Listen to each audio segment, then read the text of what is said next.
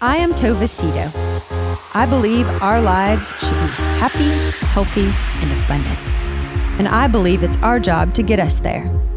Every week, I will have inspiring, educational, and fun conversations that will help you live your very best life. Welcome to The Remedy.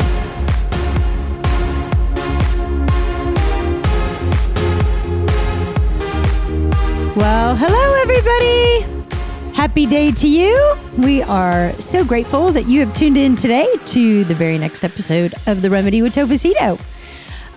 Especially grateful for the sponsor of today's show, Amy McClanahan, sent a very generous donation. Amy, thank you. Her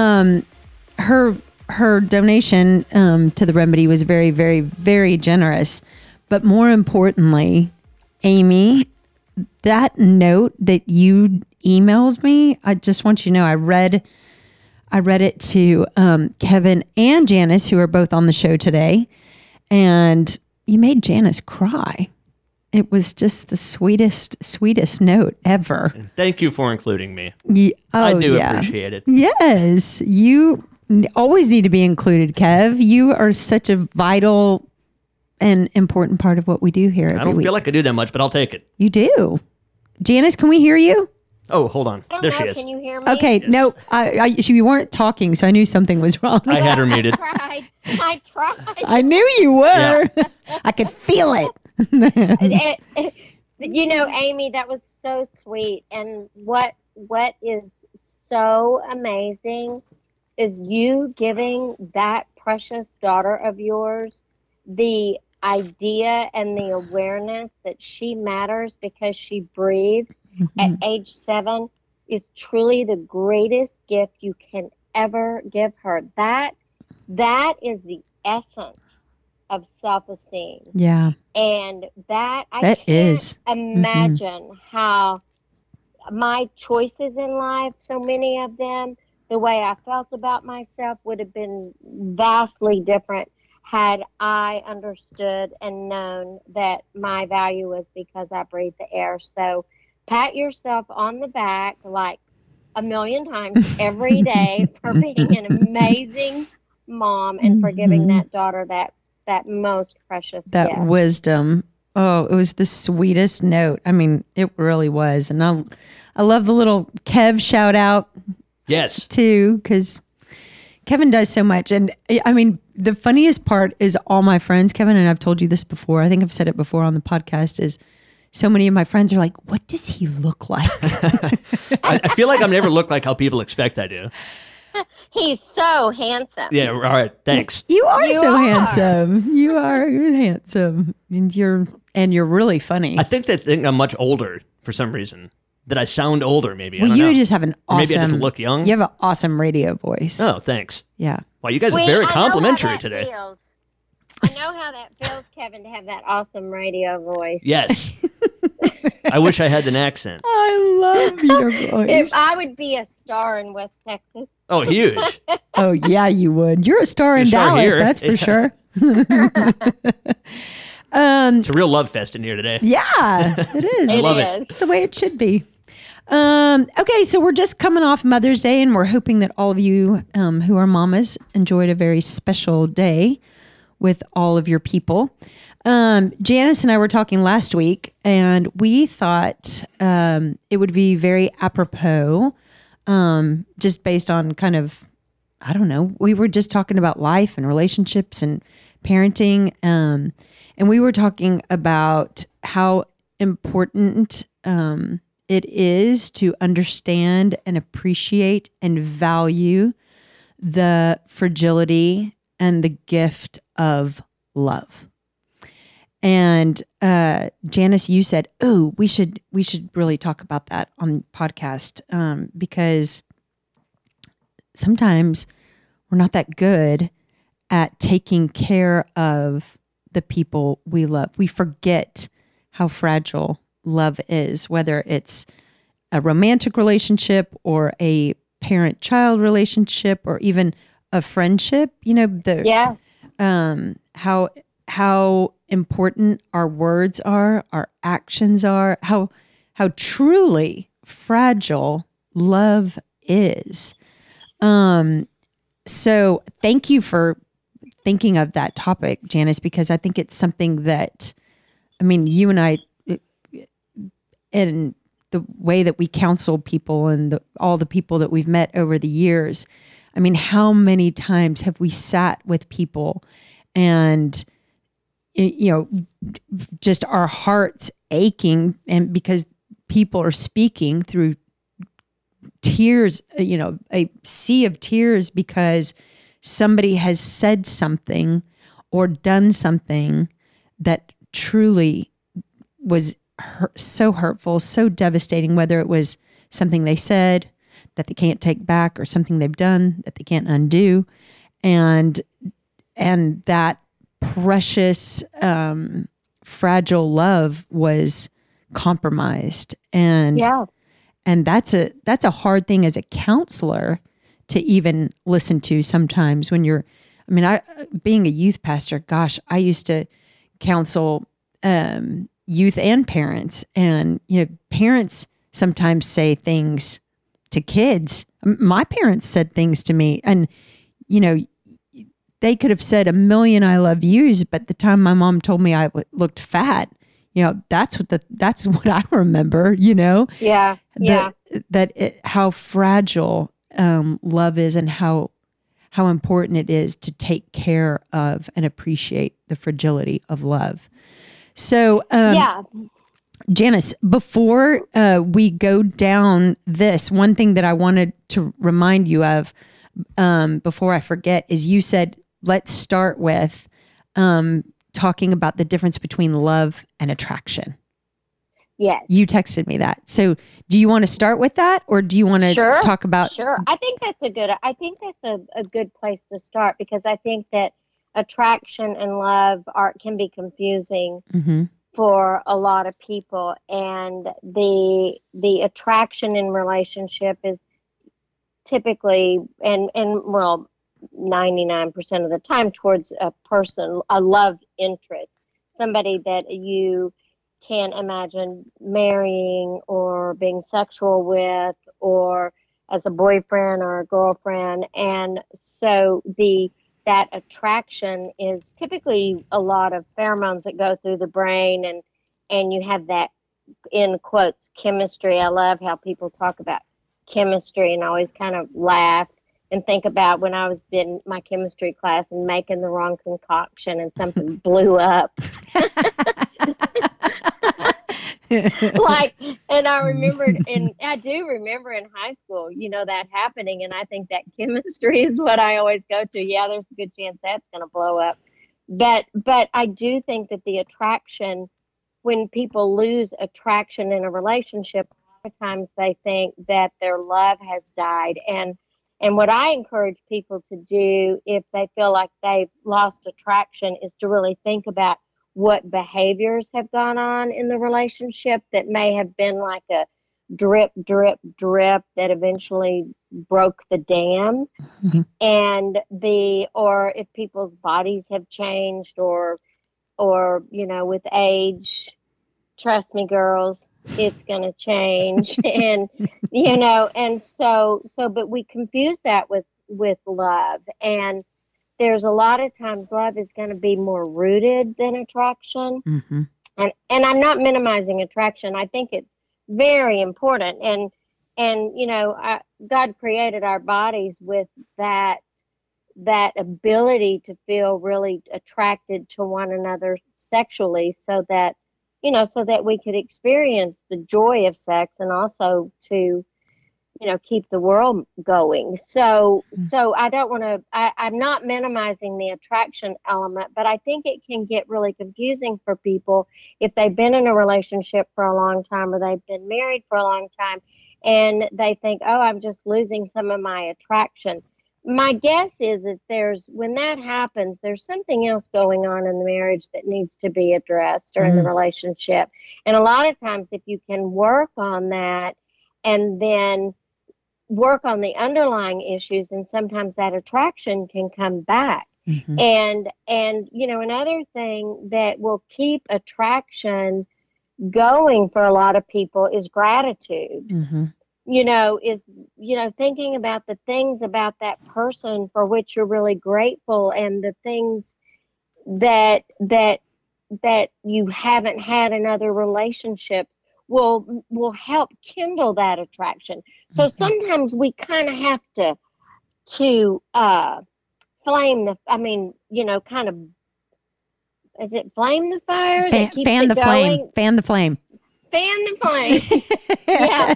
Fan the flame, Mm-hmm. so we can keep that attraction going. Yeah. And so it's not something that we just sit and expect to flood us Mm-hmm. in a moment. Mm-hmm.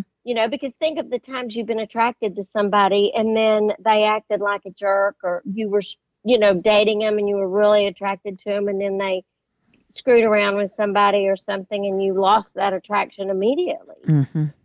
So it's not as cellular as love. Yeah. It's something that you you gave advice on the last online workshop, the little webinar we did. I can't remember what the question was. Maybe when I talk about this, you or Kevin will remember what the question was. But it was somebody. Was it somebody who was talking about they didn't? Anyway, you guys. I'm sure I still have it on my phone. You guys will remember whatever the question was. But somebody was asking, was talking about how they had lost attraction and they didn't know whether to go or stay in their marriage. And maybe they didn't use the word attraction, but it was something about like they didn't know and whether they should go or whether they should stay. And Janice, you gave great advice about, or you said something that has really stuck with me, and I liked it a lot. How we spend so much time as human beings thinking about, lamenting about, resenting the things that we are not getting in a relationship. Yeah. And, our mindset gets fixed on these things that, we look around and we're like, well, my husband doesn't do that. And I sure wish she did that. And why doesn't my wife, whatever it is. And we forget about all the incredible positives. Like, and you talked about, and which I thought was so sweet, how much you love dinner with Tom on Friday nights. And, you love being home. And is it y'all cook? You cook? Yeah, on Friday or Saturday nights, usually, well, sometimes both nights. And sometimes Sunday nights, we'll just get in the kitchen and cook together. And it's so much fun, and I appreciate so much the way he treats me and him getting in there, and we laugh and we turn on music. Tom has great music and he really knows a lot about it. So he has some real cool bands like Spoon. I don't know if you've ever heard of them, Teva, but they're so good. We go to their concerts and so we turn on music really loud and we just dance around and have a drink, and it's so much fun. And I love that. I never had that. So sweet. Before. It's really so sweet. And you said if something were to happen to us, I would really miss him on Friday nights. I would. And I really would. Yeah. And so, you could be annoyed because he doesn't, pick up his socks and his breath stinks in the morning and whatever. I did not say that about your breath, Tom. I just totally made that up. But, we can be totally repulsed about these things, or like, look at God, cellulite's getting bad as she's aging. Like, we can look at these things, that and fix on these things and forget, like, God, if this person wasn't here or anymore, this relationship went away or something happened, like, what are those things that you would miss? Those are the things that we should spend a little bit more time concentrating on, thinking about, appreciating. It is so funny that as people, our brains are wired to go to the negative. Right now, I'm just thinking how gross I am. I'm like, God, I'm always in the other room burping and picking my nose. And I'm like, God, my wife probably thinks I'm so gross. Kevin. I'm going to try not to do that. Yes, please stop picking your nose. Guys worry a lot they don't worry about being unattracted. They worry about being unattractive. And yeah, maybe I need to focus a little more on not being so unattractive. Hilarious. Well, as I think I said this in the webinar, and I do think it's worth saying, because I have to remind myself of this a lot, is that our met needs are not our motivators. We are motivated by the things we're not getting. Yep. So I am not aware of my thirst when I'm not thirsty. I'm only aware of my thirst when I haven't had water and I'm like, oh, I'm thirsty. Yep. But I don't walk around saying, man, I'm so blessed to not be thirsty. Right. So it's very, very, very important that because whatever we focus on is going to grow. Mm-hmm. So you can't feel not thirsty, it's like, it's weird. Like, well, you can, but you're just not aware of it. So in other words, you're not aware. I'm not aware of something. I'm not aware of what I'm getting as much as I tend to focus on what I am not getting. And so then what happens is when we focus on what we're not getting, then we feel deprived, or we feel resentful, or we may want to leave, or we may want to try to find it someplace else. Yeah. And so that's where gratitude comes in, because when we're grateful, when we're practicing gratitude, then we are being mindfully aware of what we're getting. Yeah. Well, you definitely, in a literal sense, Tova and I both just took a drink of water. So thank you for reminding us that that we are indeed thirsty. Yeah. Well, when people start losing attraction, sometimes it's because our brains have an incredibly powerful effect on many, many, many things in our bodies. And one of them are our sexual organs.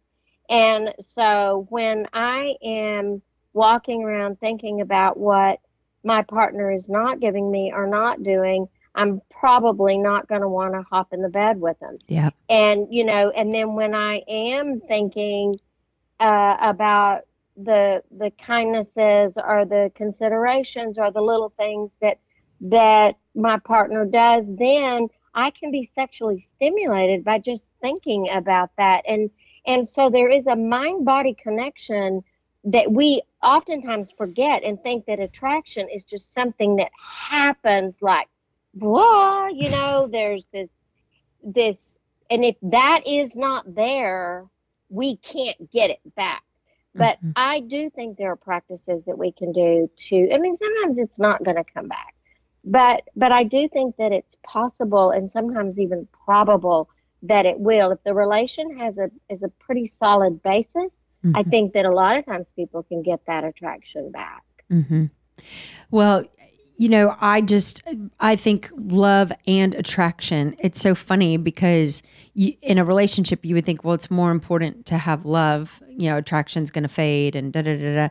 But I think that both are so important, and I think that they're so connected. I mean, I really think that I think that if you are loving somebody well and being loved by somebody well, you're going to be more attracted. I mean, somebody who loves me well, of course, I'm going to be way more attracted to them, even if they're not perfect, even if their breath stinks in the morning, or or they're burping in the other room. Yeah, it's But can you truly have like love without attraction, or do you think the two? Can you have love without absolutely. Attraction? I think like romantic love. Sure. Really? Sure. Because people can have romantic love and have made a choice that is more important to them than the physical attraction. And I think that sometimes what you see is people get quite a bit older and, either they have a physical condition or they have some difficulties with arousal, and, that they can't kind of nurture that physical attraction, and so but they still are deeply in love with someone. Yeah. And I think that younger people think, oh my gosh, you could never do without the physical attraction, and some people are not willing to do without that. I'm not suggesting that people do, but I do think it's definitely possible. But if it fades, when they get older, but it would have had to have been there at some time in the beginning, right? Or well, I mean, not necessarily, because you think about that, a long time ago, well, not that long ago, and still in some cultures, marriages are arranged. Mm-hmm. Mm-hmm. And so there's, there may not be an attraction, but they still may be physically, sexually active, but I mean, ideally you want both. Sure. But if you nurture the love, I do believe that will nurture the attraction. Absolutely. Absolutely. Another thing that, Tova, I think is really important is that what we as women have done for so many years, and my generation was just terrible about it for the most part. Your generation is a lot better, and is that we don't talk about the things that we're not getting enough, and we don't address issues. We just kind of brush them under the rug and keep acting as if, and a lot of times the resolution of conflict, I mean, I've had couples in my office that are in a terrible place in their marriage because they've never learned how to resolve conflict without annihilating one another. And so once they kind of learn to that they can resolve conflict and that it can be a growth producing element in a relationship, then their physical attraction comes back. I have had many times couples leave my office and then say, you know what we did? We went home and we had sex because we had intimacy into me, you see, and into you, I see. And so we've cracked ourselves open and we've exposed our deepest hurts or wants or unmet needs that we haven't ever put words to. Yeah. And that, to me, that I'm so glad you brought that up, Janice, because I didn't know that. I don't think I knew that for my entire marriage. I thought conflict was bad. I thought an argument or a fight, I mean, whatever you want to call it, I thought that was bad. Sign of trouble. Yes. And so I thought I was doing the right thing in my marriage by avoiding the very thing that needed to be addressed because I thought that no conflict was better.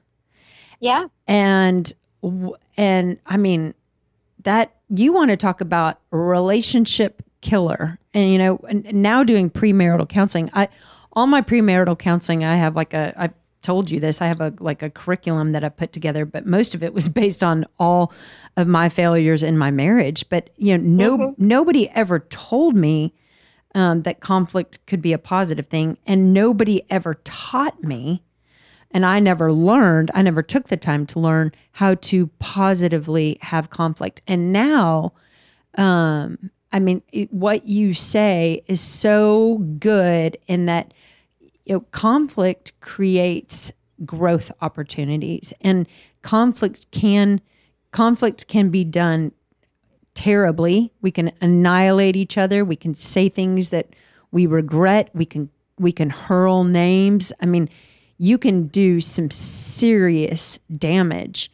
And in those cases, yes, conflict is not a positive.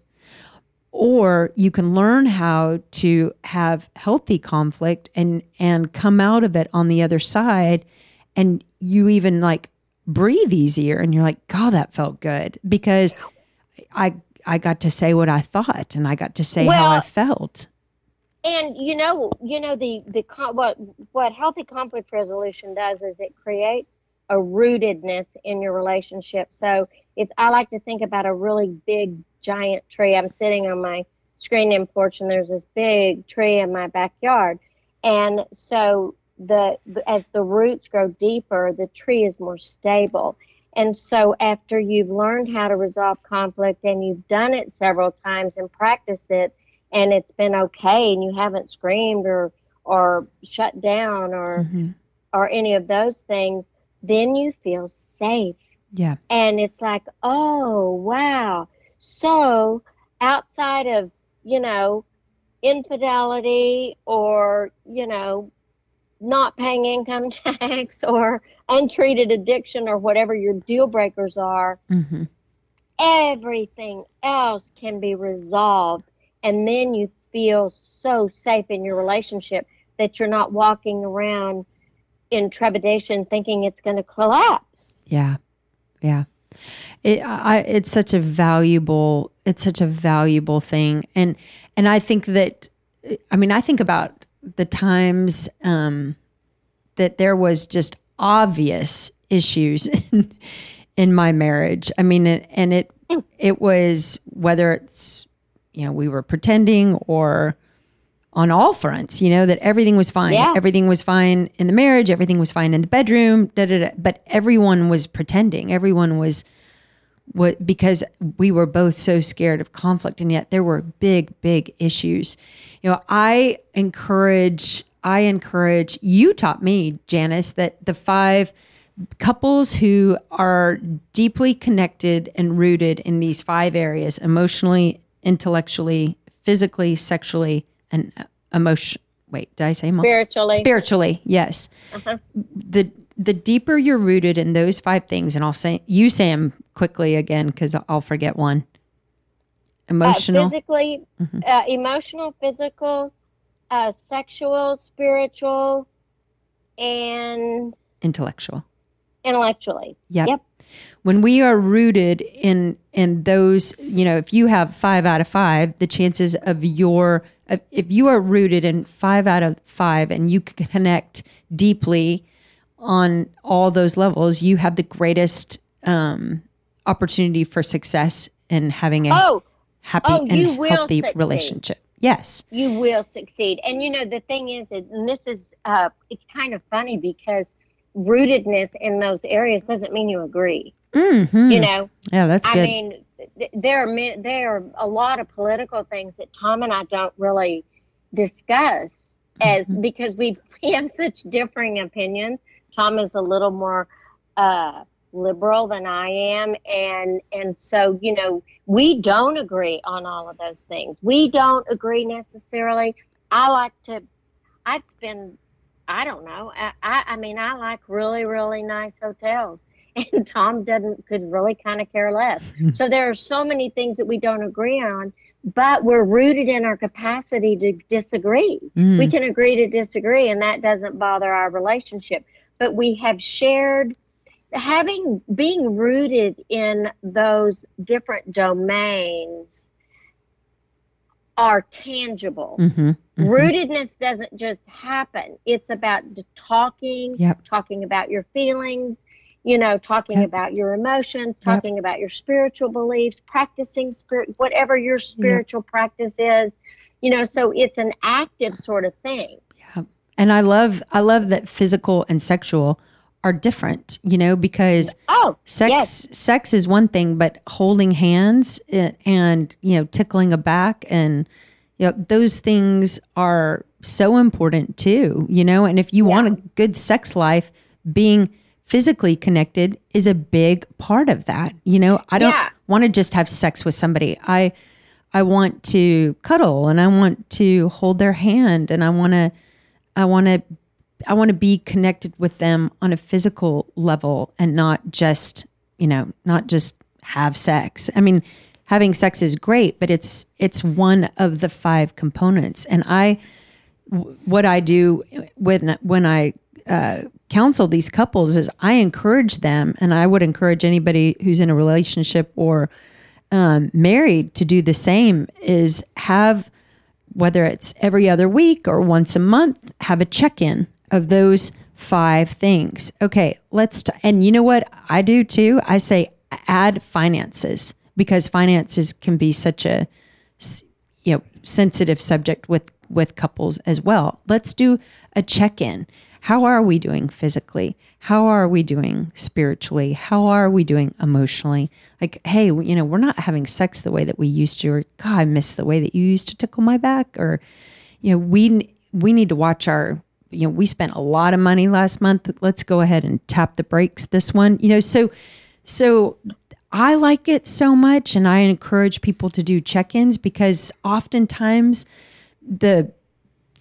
for lack of a better way of saying it, shit starts flying when there's tension, and it's like, whoa, where did this come from? And the man's resentful because he's not getting sex, and the woman's resentful because they're not emotionally connecting, and they haven't been on a date in forever. And so we save these things, and then we start hurling them at each other. And we use it as ammo for the next argument. And if this just allows and creates an opportunity for conversation and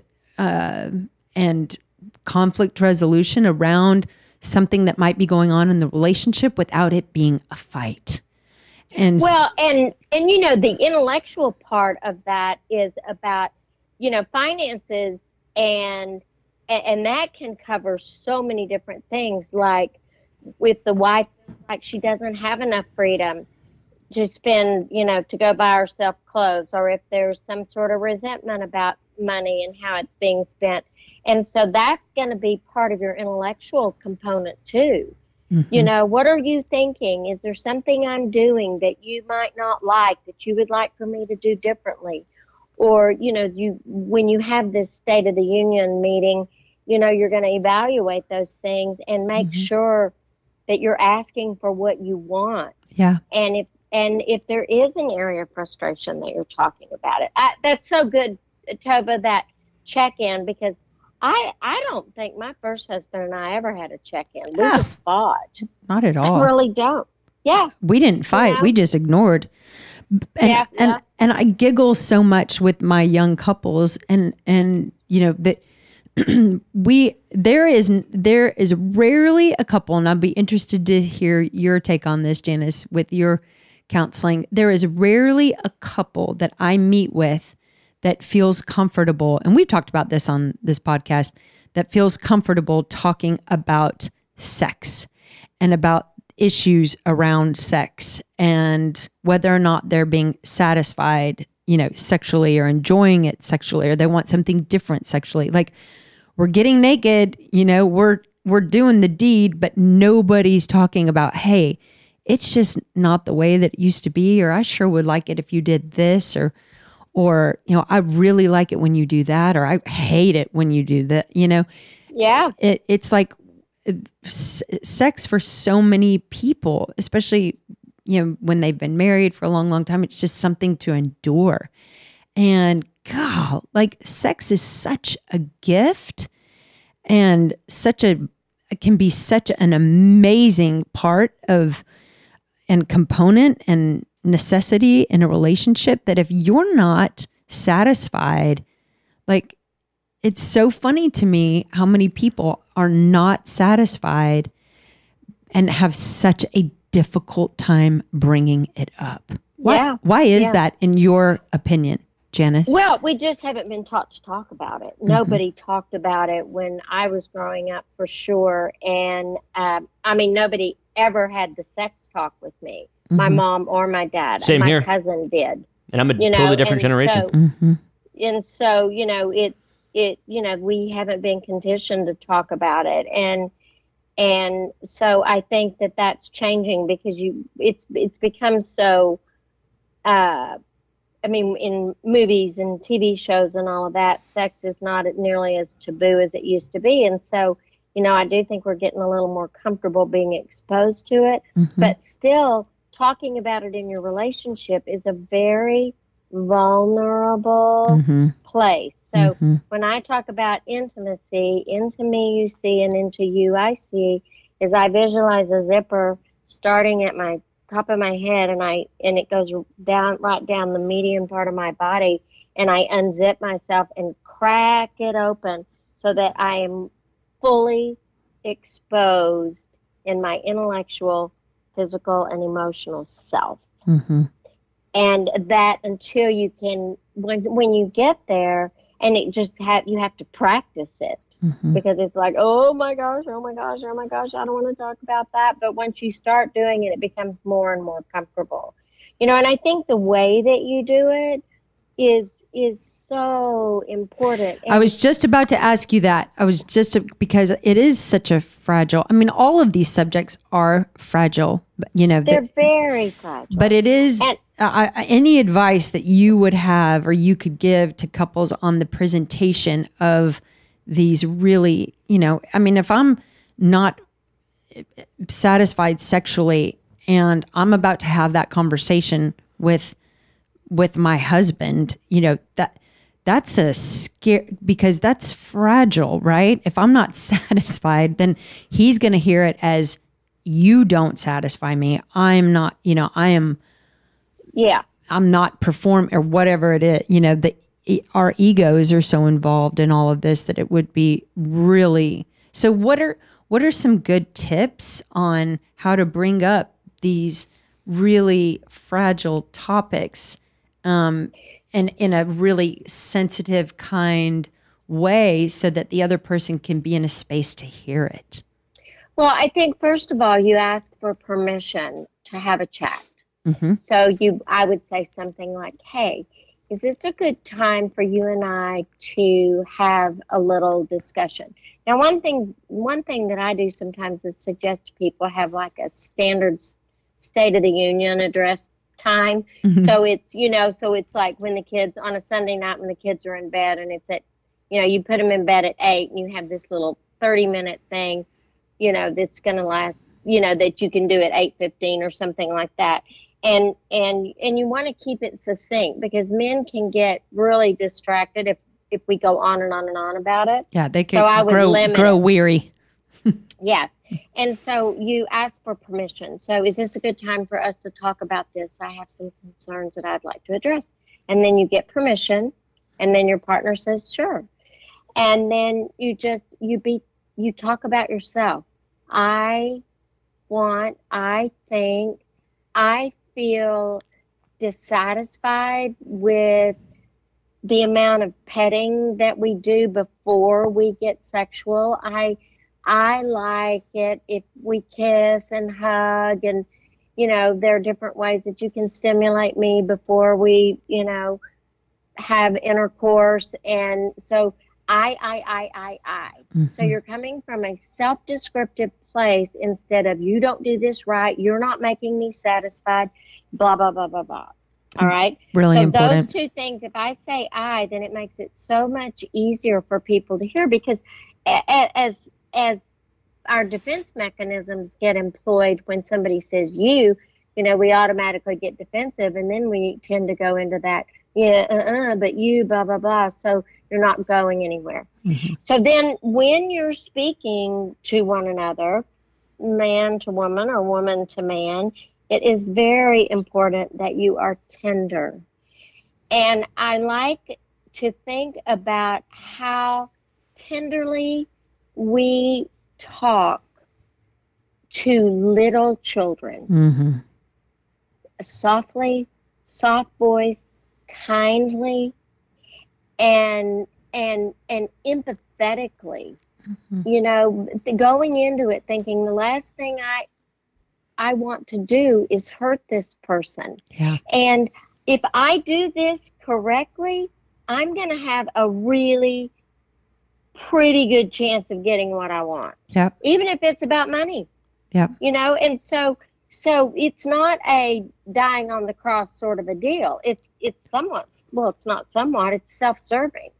But I know that if I can get this, and if I can approach this with the right tone and the right words and coming from my perspective, I will have a much better chance of being heard and then getting what I want. Yeah. There's a quote that I pulled up today that I really love. It says, "Be tender with those you care about, because love is fragile. Beat it up too often and it will take its bruises and quietly slip out the door." Wow. How good is that? Jeez. I feel like that just sums it all up.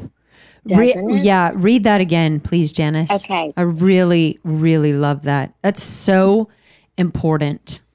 I think it is too. Oof. Okay, it's be tender with the, let me say this.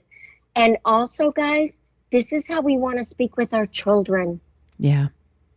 We want to, even when we are asking them to do something different, if you can be tender with those little precious people, it will make a huge difference in how they evolve into adults. Yeah. They will have very little shame, and they will be confident, empowered people. Because when we're not tender, we that's like, you might as well have a razor blade and just be kind of cutting at them. All right, I'll read it again. Okay, be tender with those you care about, because love is fragile. Beat it up too often, and it will take its bruises and quietly slip out the door. Jeez. And that's by Shannon Thomas. Will you screenshot that and send it to me? And I'll post will. it. I'll post it on I Instagram so definitely that we will. can. I mean, that is just, it is, I mean, it is so important across the board. We have amazing memories when it comes to pain. Yes, we do. And hurt. You know, I remember all of them. You know, I know details of what I was wearing, of where I was sitting, of exactly what was said. You know, painful memories, I see them, I feel them, I can go back to them. Painful things that were said to me, I don't forget. And you know, chances are neither do you, you know, whoever's listening. Yes. You know, Yes. and it does love. I mean, I love what they're saying. It is so fragile. And if you beat up love enough, it will slip out the back door, you know. And so many people who wake up in their marriage and you know, they want out, and the other person is like, what are you talking about? You know, it's just death by 1,000 paper cuts. But that's why we as adults, and this is why it's really important, and this conversation is really important, we have a responsibility to get into our adult self and have those conversations about what isn't right and what isn't working. And, you know, we may be getting beat up, but if somebody's bruising us, if we have bruises, I think there are people out there like Janice who can help you get into your adult self and help you find the words to form the sentences to tell somebody what you need and what you want, because we are adults, you know, and we can, it's not selfish to want things. And it's not selfish to say the things that you want, but you're right. You know, if nobody has ever taught you how to say it, then it feels really overwhelming. It feels really scary. I mean, for me, for years, I mean, it didn't matter in my family of origin what Tova wanted, so I didn't know how to say it. You know, we all wanted what Mom wanted, because if Mom was happy, then the house was okay, and if Mom wasn't happy, then nobody was okay. So as long as Mom was okay, that's the only thing that mattered. So I didn't even know. I wasn't even in touch with how I felt. You know. And so love is so incredibly fragile, and yet it's such a gift. And damn if we don't annihilate and take advantage and lack of appreciation for that gift. You know, we often do not care for the ones that we love, or they're the ones that get the worst of us, you know?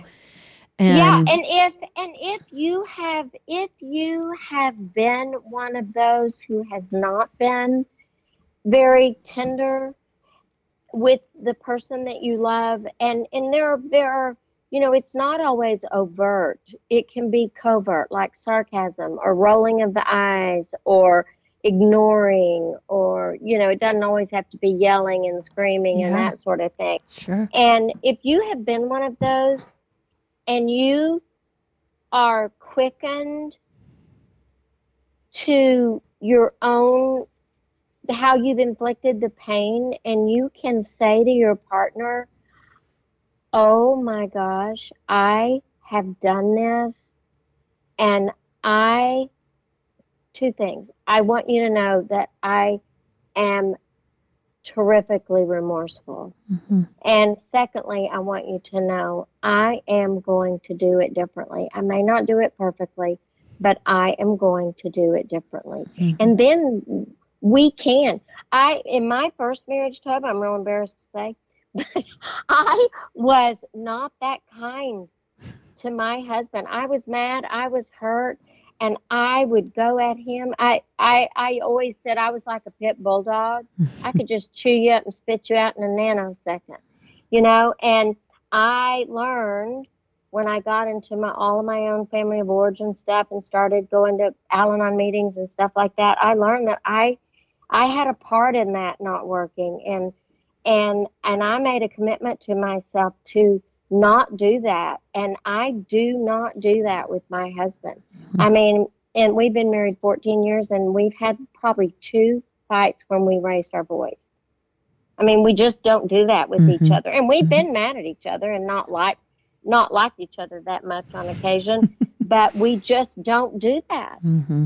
Mm-hmm. And that's good. It's really, really, really good. And it's actually not that hard to stop. Yeah. Because awareness is the first step. Yeah. You are aware of what you're doing. Acceptance is the second step. I accept that I'm doing it. And then practice doing it differently. Yeah.